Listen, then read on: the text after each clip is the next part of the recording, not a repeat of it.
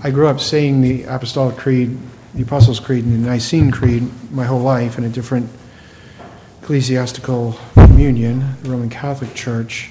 So when we said in the Creed, the Holy Catholic Church, we mean the universal church, which is what the word Catholic means.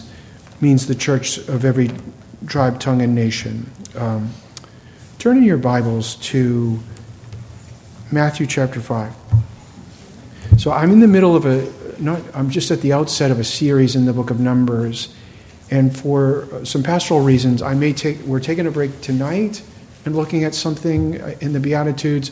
I may interject Beatitude studies in the midst of the Numbers study, and for pastoral reasons, both pastoral reasons for you all and pastoral reasons for me. The book of Numbers it's been quite a challenge for me to preach, not to get at what some of the truths are, but I know this may sound strange. I try to handle hard things pastorally, meaning I try to be as winsome as I can. I know sometimes I can't be winsome, or I just am not winsome, but I try to be. It's not as easy as you think with some of the harder things. So, as a little bit of mercy for me and for you, we'll turn Matthew 5. And for sure tonight, and we'll see what happens next week. Let me read. The Beatitudes run from 5:1 to, 2 or 3, to verse 12 or 13. And then from 12 or 13 to 16, you have what's known as the similitudes, that we are like salt, we are like light, we're like Christ, which is to say holy. So Beatitudes, similitudes, I'm going to read both. We have for my purposes tonight, I want to look at blessed are the meek, which is actually verse 5. But let me read all of them. Matthew 5, verse 1, the holy word of our holy God. When Jesus saw the crowds, he went up on the mountain. After he sat down, his disciples came to him. He opened his mouth and began to teach them, saying, Blessed are the poor in spirit, for theirs is the kingdom of heaven. Blessed are those who mourn, for they shall be comforted. Blessed are the gentle, the meek, for they shall inherit the earth. Blessed are those who hunger and thirst for righteousness, for they shall be satisfied. Blessed are the merciful, for they shall receive mercy. Blessed are the pure in heart, for they shall see God. Blessed are the peacemakers, for they shall be called sons of God. Blessed are those who have been persecuted for the sake of righteousness, for theirs is the kingdom of heaven. Blessed are you when people insult you and persecute you and falsely say all kinds of evil against you because of me.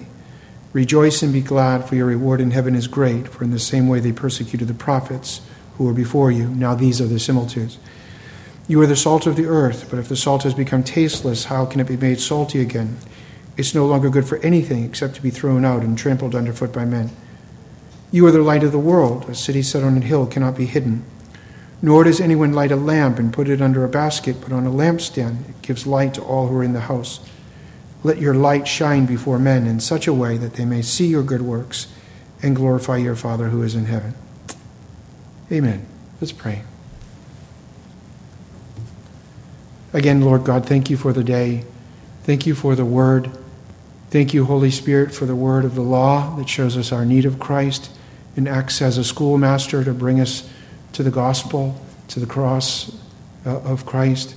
Thank you, Lord, for the gospel. Where would we be apart from the gospel of the cross, that we sinners might be cleansed with the blood of the Lamb and made clean, spotlessly clean by his blood. Have mercy upon us all tonight, Lord. Conform us into the image of the beloved, we pray. Amen. So the Beatitudes, the word in Greek is makarios. I think the Hebrew counterpart is asher. I've mentioned this before. It can mean blessed or happy, the joyful.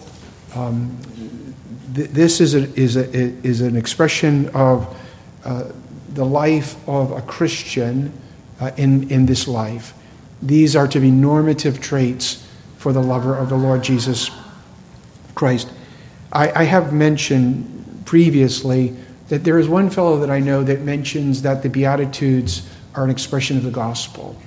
The Beatitudes are not an expression of the gospel. If I could put them in a category of law gospel, I would put them as law. And it is an expression of those who have received the gospel, and then they will live like this. Gospel is about the person and the work of Jesus and believing in him. And this is an expression of what we are now, what we are inwardly, and what we do outwardly because we're found in Jesus.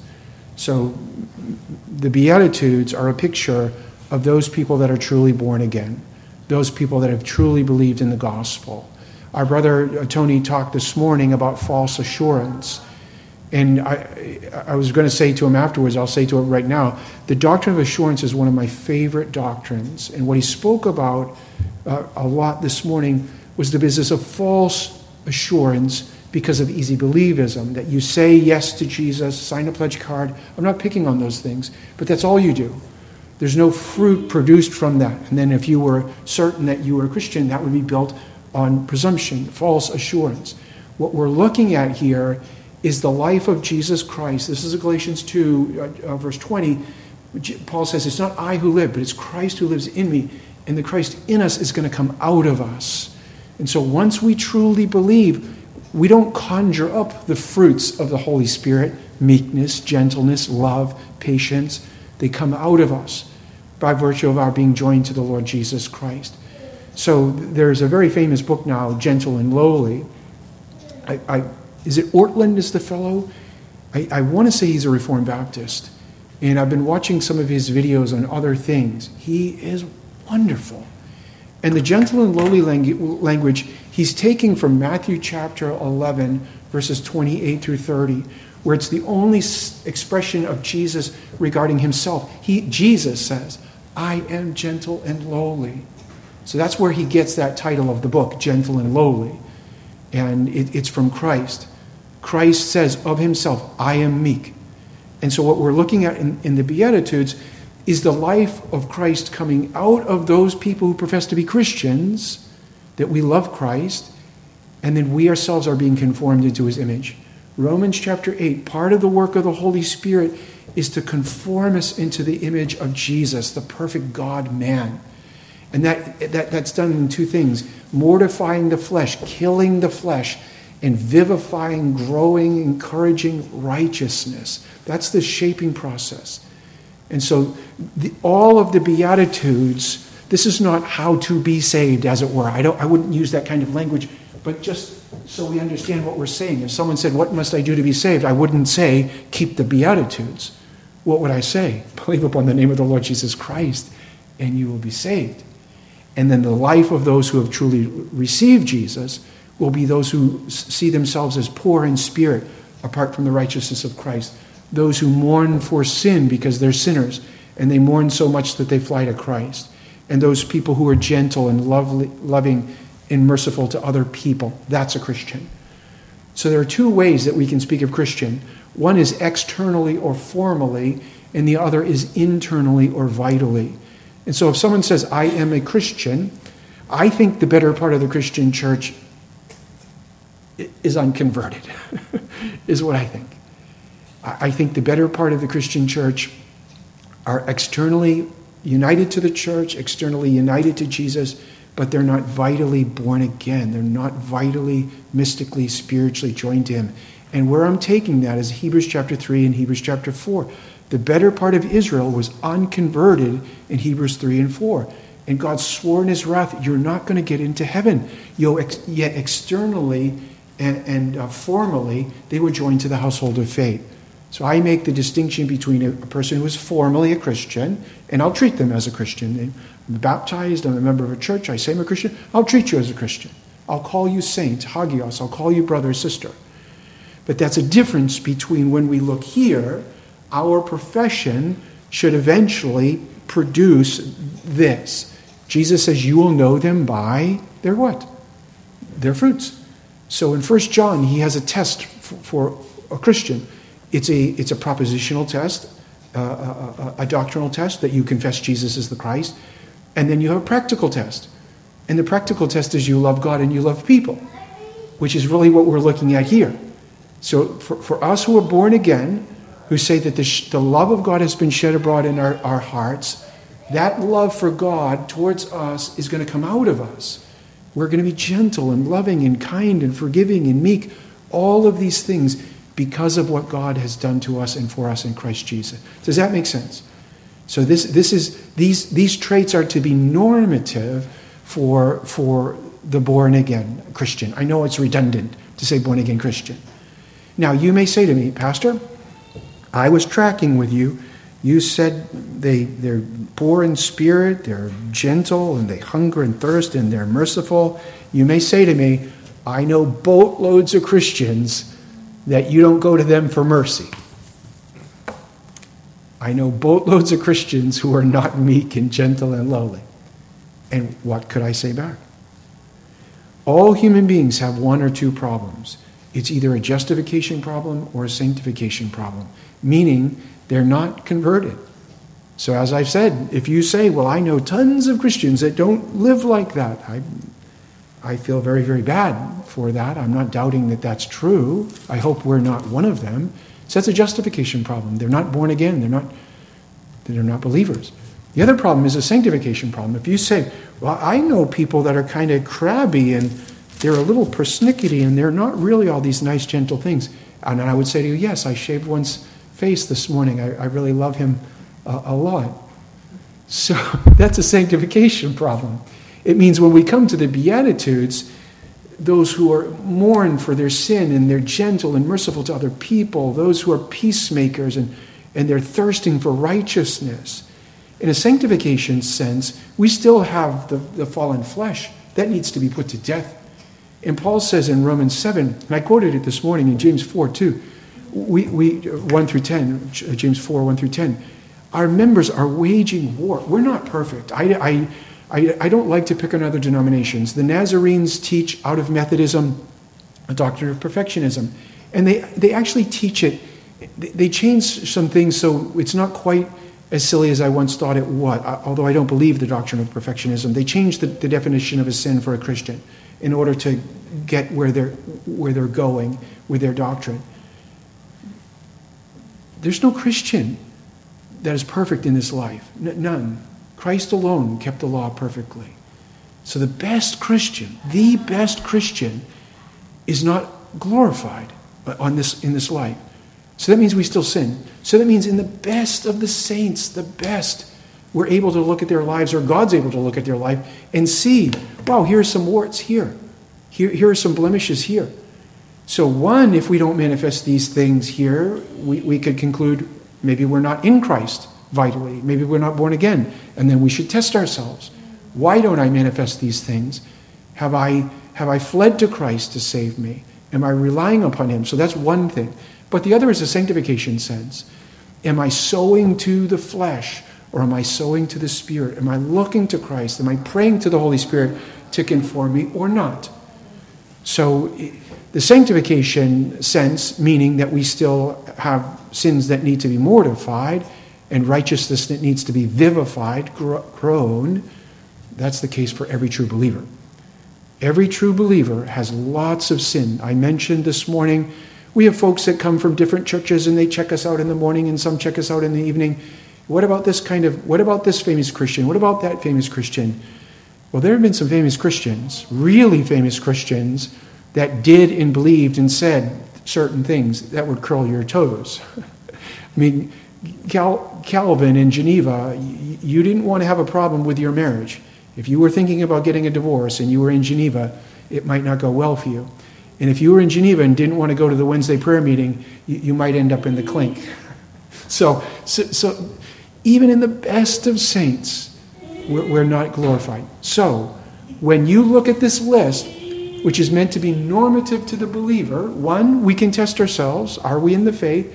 The other is, these things will only reach their zenith in heaven. We're only going to present, when we look at all of these normative traits of a Christian, we will only present them imperfectly in this life. I think it was Whitefield that said he couldn't wait to die and go to heaven to be separated from sin, and he said especially his own sin. And that's the cry of every true believer. So we should be able to find ourselves here That's the life of Christ coming out of us. It's the life of the Holy Spirit, the fruits of the Holy Spirit. Galatians 5:19 is the deeds of the flesh. And then to the end of that chapter, it lists the fruits of the Holy Spirit. And one of them is gentleness, lowliness, meekness, kindness, that kind of a thing, which is what we're looking at tonight. So as I said, these things will be imperfect, as even for true believers in this life. But I may have said it this morning, I can't remember. These things will be perfected in the next life. There is a next life. True biblical Christianity is decidedly in otherworldly religion. It's not fundamentally, first and foremost, for this present life, which the Bible calls a present evil age. 2 Peter chapter 3 says, this present age that we live in, we should be the best citizens, the best moms, the best dads, the best bricklayers, the best everything that we can be. Martin Luther said if he knew Jesus Christ was coming back tomorrow, he'd plant a tree tonight. So we should be the best that we could be. But these things will go away, and it's eternity that we're to set our focus on. This is the Colossians 3, 1 through 3. Set your mind on things, what? Above, and not so much on things below. So when we look at longing for these things to be found in us perfectly in the renewed estate, which is the glorified estate, this is fundamental Christianity. This is one of the things, and I'm not feeling polemical tonight either. I mentioned that this morning. The church has lost its way in many ways, but one of the ways that it has lost its way is it no longer thinks about eternity. The church's best life now, and I'm not just picking on the guy who has a big stadium. A lot of churches that make fun of the best life now do the best life now. They don't talk about dying and going to heaven. They don't talk about Christ coming back and having new heavens and a new earth, which is what we're going to inherit. So I think it's Martin Lloyd-Jones that said, if you never think of eternity, then this life becomes a kind of a hell to you. It doesn't even make sense. Why all the pain? Why all the suffering if this is all there is? So these things are in us imperfectly now, but they will be perfect very, very soon. Either one of two things will happen. We will die and go to be with Christ, or Christ will come back for the entire church. One or two things. So let me connect what we're looking at with the third beatitude with the first two, because I'm kind of jumping in a topical kind of a way. The first beatitude is, blessed are the poor in spirit, for theirs is the kingdom of heaven. The first and the second beatitude are in reference to one's self. This is how the truly born-again Christian thinks of him or herself. And then when we get to the third one and beyond, it will be how the truly born-again Christian thinks about others. And those things are vitally connected. How you think about yourself will indicate in many ways and influence in many ways how you think about other people. And I will say this, how you think about yourself and how you think about other people, it's an inward thing and a hidden thing, but it won't stay hidden. It's going to come out of your mouth. This is in Matthew chapter 12. Jesus says, what's in your heart you will come out of your mouth. If you are poor in spirit, that you think of yourself, that you have no righteousness before God, that all of your righteous deeds are filthy rags. Not just you can quote Isaiah to me, you actually believe it. Blessed are the poor in spirit. If you really are poor in spirit, that you know that you're all sin, and you of yourself, Paul says, of myself, nothing good lies within me. The Apostle Paul. Apart from the grace of God and the Christ of God, Paul said, there's nothing good. And Paul said all of his former Pharisaism, when he saw the cross, he said it was dung. He said it was dung. That's a man who is poor in spirit. And you will know that. You remember the contrast between the man who was poor towards himself in spirit, not thinking he was righteous, in reference to the Pharisee in Luke chapter 18. It comes out of your mouth. The Pharisees who trusted for themselves for their righteousness, so they're not poor in spirit, they're rich. They think they're properly in and of themselves righteous.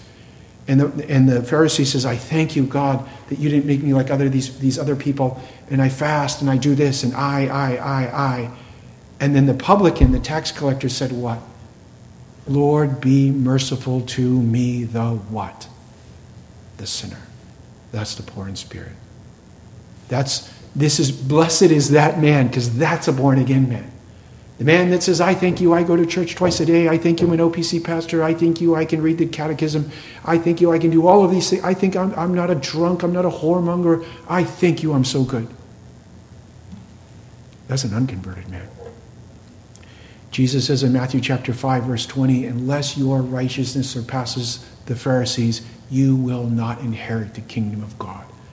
So how do we think about ourselves towards our spirit? And I'm not saying we walk around and conjure up like we're fake, humble, bumble. I'm no good, I'm nothing. Tell me I'm something. This is one's real heart disposition towards oneself apart from Christ, that we are poor in spirit. And then the other connection is also, blessed are those who mourn, for they shall be comforted. And the mourning is not a natural mourning. It's an evangelical or grace mourning. It's not a mourning because you have broken your teeth or something like that. It's a mourning for sin. But it's self-ward. It's a right apprehension of one's sin before God. So the first two are one's thoughts and heart affections towards oneself, poor in spirit. And then mourning for sin, but it's mourning for our sin before God. Our brother, again, talked about Sunday school, repentance, and he mentioned something in a tract, and that what he was getting at that was left off was this heart hatred and turning from and endeavoring after new obedience. This notion of when we mourn for sin, are we really hating it in our hearts? And are we endeavor to turn from it in our lives? And does that evangelical repentance, that heavenly sorrow, drive us to the Lord Jesus? Do we come to Jesus to cleanse us for our sins or not? And I will say this is the life of the Christian. I've mentioned this before. The Puritans are my favorite, the English Puritans. And they were perfect. No Christian is perfect. I'm not perfect, way far from perfect. But I do like them. I consider them to be, for me, the high water mark. That's just for me. They would say two things. The way to tell a Pharisee and a true Christian is this test. A Pharisee is harder on others regarding their sin and easier on themselves regarding their sin. They hate other people's sins more than their sins. And a true Christian flips that around. A true Christian mourns and hates for their sins more than they hate the sins of other people. So here's the question. Whose sins do you mourn for most? Whose sins do you hate most? Other people's? Or yours? The Christian is theirs, and it drives us to Jesus. Now think of those two things. Apart from Jesus, we are poor. We're utterly bereft. We're paupers. Christ is all our righteousness. He's all our riches. Apart from Jesus, we're nothing but sin, and we deserve nothing but the wages of sin, and we believe it for ourselves. If or since we believe that about ourselves, what will that do regarding how we treat other people? If you think you're the best, proud people who think higher thoughts about themselves think lower thoughts towards other people. It works the exact opposite for a true Christian. We think less of ourselves, we think more of Christ, and then we think higher thoughts towards other people. So the people that find their righteousness in Christ, they find forgiveness of their sins in Christ, these are the people and only the people that we will see in verse 5. Blessed are the gentle, for they shall inherit the earth. Our brother talked about his dad becoming radically converted. When you are converted to Jesus and you know what you have been saved from and saved for, it will make you gentler to other people. It just will. You will, and not perfectly, as I said, we still have the flesh. It will make you walk softly, more softly before God and men. And that's what the gentleness or the meekness is. How we really believe about ourselves and what we really believe about Christ towards ourselves will influence how we treat other people. That's that fruits business. So how do we treat other people as Christians? Are we always ripping them to shreds? Are we speaking evilly of them? Are we unkind? Are we ungentle? That's not the life of a lover of the Lord Jesus. And so, didn't Jesus say concerning the Good Samaritan, you see what the Good Samaritan did? Essentially, go and do likewise. We are to be gentle, lowly, merciful, forgiving, kind, long-suffering. Why? Why should you? Because Christ is all of those things to us. All. We who have been forgiven much should go out and forgive much. We who have received the meek one should go out and be meek and gentle towards other people. That's the idea. Now, let's just unpack some things about the gentleness or the meekness, what it's not. It's not an outward or primarily physical characteristic. Meekness will work its way out of us, just like heart belief or mind thoughts will work their ways out in our words or our deeds. The same is true for meekness. Meekness is primarily an inward, a heart and mind disposition. It will govern our speech, so we'll either have meek or gentle speech and or actions, or we won't. But it's not primarily natural. It's not primarily outward. Remember, the Beatitudes are for those who are found in Jesus. Those who are found in Jesus, really, vitally connected to Jesus, not just formally attached to the church. We are new people. We're born again. We're not the old man. This is 2 Corinthians chapter 5. We are new creatures. 1 Corinthians chapter 2 talks about in 12 through 16 that we are spiritual people, that God the Holy Spirit made us spiritual people, not natural people. So when we're looking at meekness, it's not as if to say, well, I know my cousin is an unbeliever, and they're very meek, they're very gentle, they are peacemakers, more so than professing Christians. Have you not ever heard anyone say that? That they can find a card-carrying unbeliever, card-carrying non-Christian, who they say manifests these things better than Christians. Can you not find such a person? Yeah. I actually know some Christians, some non-Christians, I think I'd rather hang out with them than some Christians, because there are some non-Christians that if I needed some mercy and some kindness, I'd probably go to them faster than some other Christians, or at least people that call themselves Christians I know. That's a shame to the church. That's a shame to the church. That's a shame to the Christian who cannot seem to do with God the Holy Spirit and Christ the Holy Son what an unbeliever can do by nature. But all that shows us is what Jesus is talking about is something which is grace or evangelical. It's a gift of God in the Christ of God. This is not natural. So can you find a person with a naturally kind or gentle disposition? Yes. Timothy had a naturally tremulous or fearful or gentle or timid disposition by nature. But we're not talking about that. Can I find a non-Christian that's gentle? Yes. Can I find a Christian that has to struggle with his non-gentleness? Yes. Martin Luther, some of these guys, God used them because they were charge the hill guys. And so being meekness is not antithetical to those things. But these guys, some of them, you would not want to go fishing with them because of their flesh. So the particular form of blessing and characteristic is not by nature. It's a gift of God the Holy Spirit, as I say, Galatians 5. And so when we look at this is teaching us as Christians, we are not natural people. We are born again. We have been made born again by the Holy Spirit, and we are vitally joined to the triune God, and God is himself at work inside of us. And so we are designed for these things, these supernatural things. What meekness is, essentially, I'll give you some synonyms for the Greek word. Meek, gentle, mild, patient. Those kind of things. Meek, gentle, mild, patient.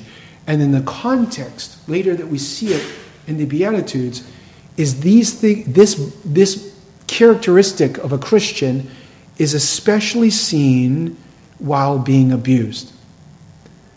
Sometimes it's easier to well, I'm doing great. I'm loving Jesus. I love people. Everything's going swimmingly. No one's opposing me. And then when you turn up the opposition, you turn up the heat, sometimes what comes to the top is dross. It doesn't look like Christ. And so sometimes a person's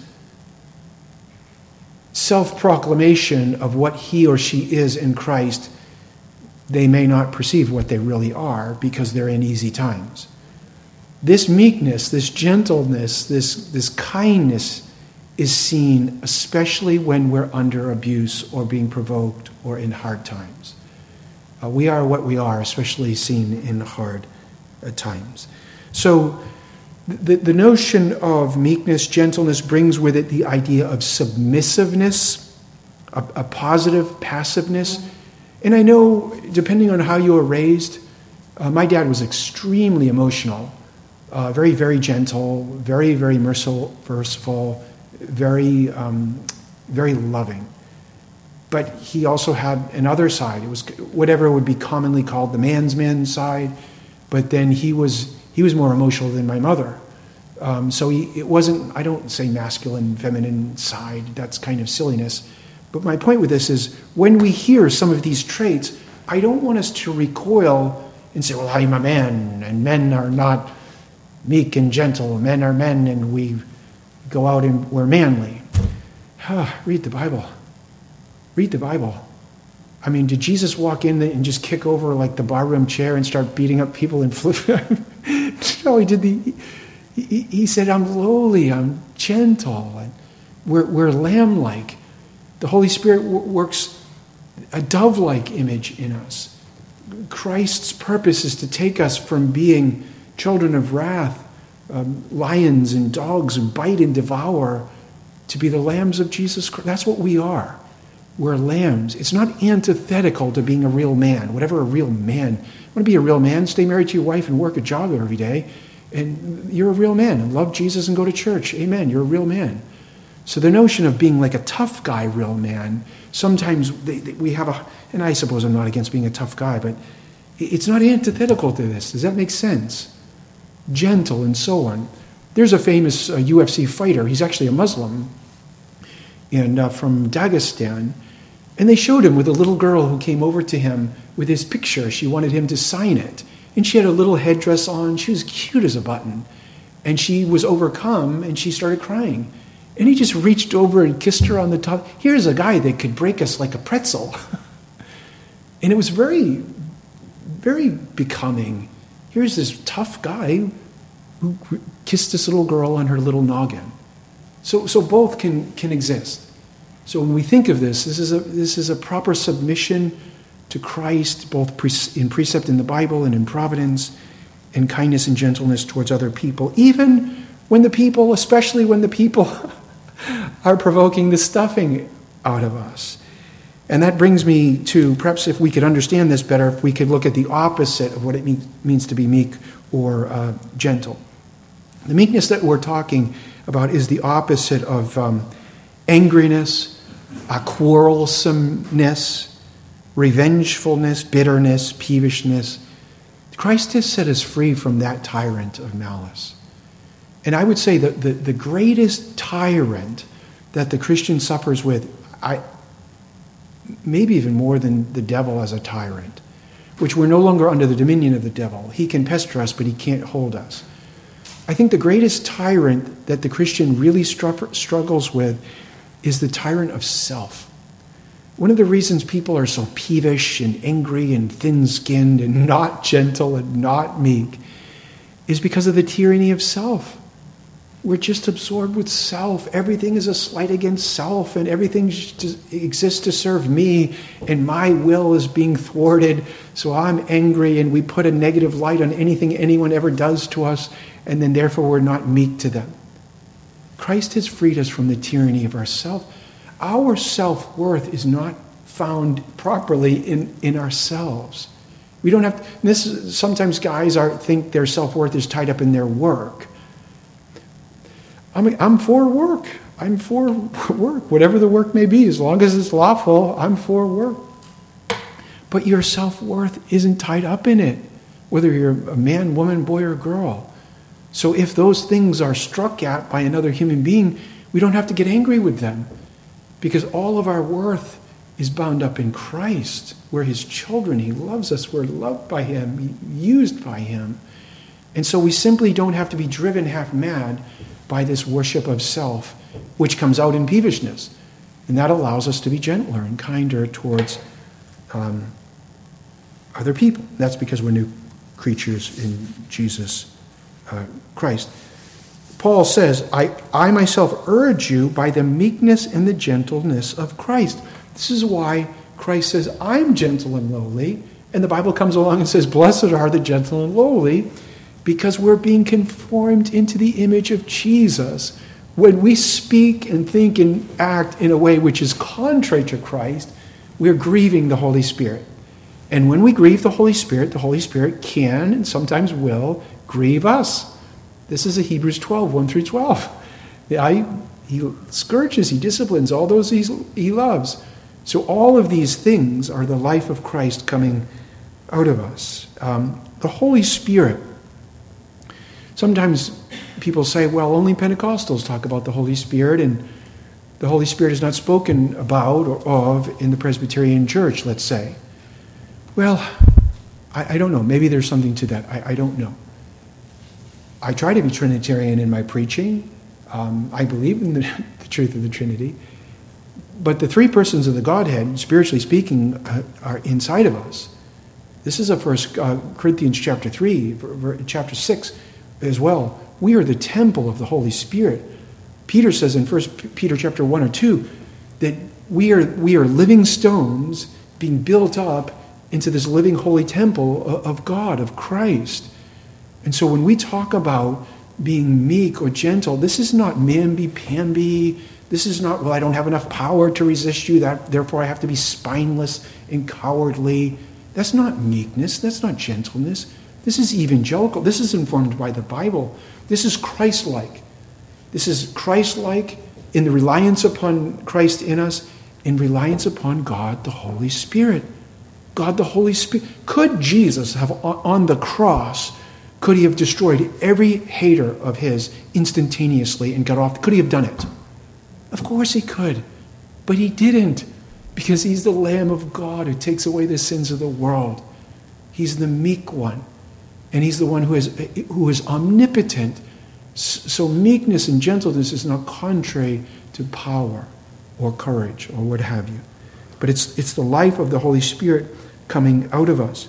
Another thing that helps us live gently, kindly, meekly before other people, submissively even, is we as Christians. Remember I said Christianity is fundamentally an otherworldly kind of a religion? So I've mentioned this before. There is a saying, you don't want to be so heavenly minded that you're no earthly good. I don't believe that statement. I think the exact opposite of that statement, to tell you the truth.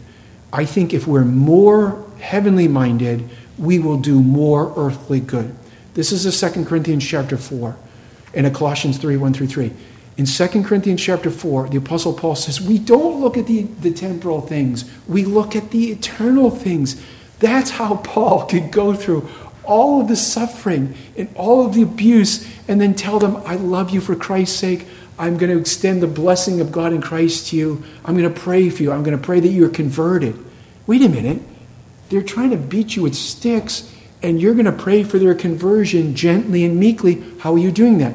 Because Paul does his ministry with an eye to eternity. When we forget eternity, and this is going to happen the closer we get to November, when we forget, as Christians, eternity, we lose our peace. And we're filled with anxiety, we're filled with anger, and we won't live gently and meekly. We'll live like lions and tigers and bears. Because we think we have to control the here and now. But when we think with an eternal perspective, I think it's J.I. Packer that says, live in light of eternity. And Packer was taking the same idea from Jonathan Edwards. Lord, stamp eternity on my eyes. When we think, the moment we leave here and enter the eternal estate, what will happen to all the anxiety and bitterness and lack of gentleness for all the reasons? Well, it will be meaningless. I wonder if we get in heaven and think, why was I so silly? to waste my time being bitter and anxious and anger? Why wasn't I more kind and gentle and meek in light of what we're experiencing? And so the Bible does call us as Christians to live in light of eternity. And this is why I hate to be redundant, but only the born-again Christian can live in light of eternity. Because the formalist Christian doesn't know Christ. They don't understand eternity. They're living for here and now, but not so the true believer. So Jesus says, and he gives the promise, the meek shall inherit the earth. Now, there is a common proverb, which I think to some degree is true. Might makes what? Right. My dad used to have this saying, I live by the golden rule. The man with the gold makes the rules. That's not biblical, beloved. It's not biblical. It's obnoxious to God. But as far as man-to-man relationships, that's about right. That's about right. The guy with the gold calls the shots. And might does make right. Man to man. You understand what I'm saying. Most countries, how did they start? A bunch of guys with swords and spears came in with a bunch of guys against some other weapon, and they beat them. They killed them. How about our kingdom? Our Savior dies for his people.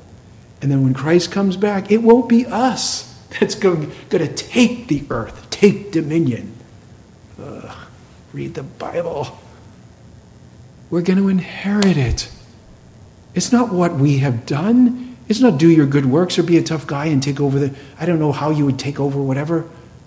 You're going to inherit it because Christ has purchased it. And the Bible says, and the kingdoms of men will become the kingdoms of our Christ, and we enter into the eternal estate. I want to read something to you, and then I'm going to be quiet. The meek, the kind, the gentle, will inherit the earth. J.I. Packer writes this in the Puritan vision for the Christian life. Now listen to this. This is my beloved Puritans. The Puritans lost, more or less, every public battle they fought. Those who stayed in England did not change the Church of England as they hoped, and eventually they were driven out of Anglicanism. Those who crossed the Atlantic, ready, failed to establish New Jerusalem in New England. It's not by our power and might. It's not by a political program, and I'm not against politics. It's not any of those things. The new heaven and the new earth that we are longing for, the new Jerusalem, we're not going to bring it in. It's going to be given to us. Then I saw a new heaven and a new earth, for the first heaven and the first earth passed away. There's no longer any sea. I saw the holy city, New Jerusalem, coming down out of heaven from God, made ready as a bride adorned for her husband. And I heard a loud voice from the throne saying, Behold, the tabernacle of God is among them. He will dwell among them. They shall be his people. God himself will be among them. He will wipe away every tear from their eyes. There'll be no longer any death, no longer any mourning or crying or pain. The first things have passed away. He who sits on the throne said, Behold, I am making all things new. And he said, Write, these words are faithful and true. Then he said to me, It is done. I am the Alpha and the Omega, the beginning and the end. I will give. It's grace, not works. I will give to the one who thirsts from the spring of water of life without cost. He who overcomes will inherit these things. I will be his God, and he will be my son. To the meek who are found in the meek one, Christ. You will inherit the new heavens and the new earth. May God bless the preaching of his word.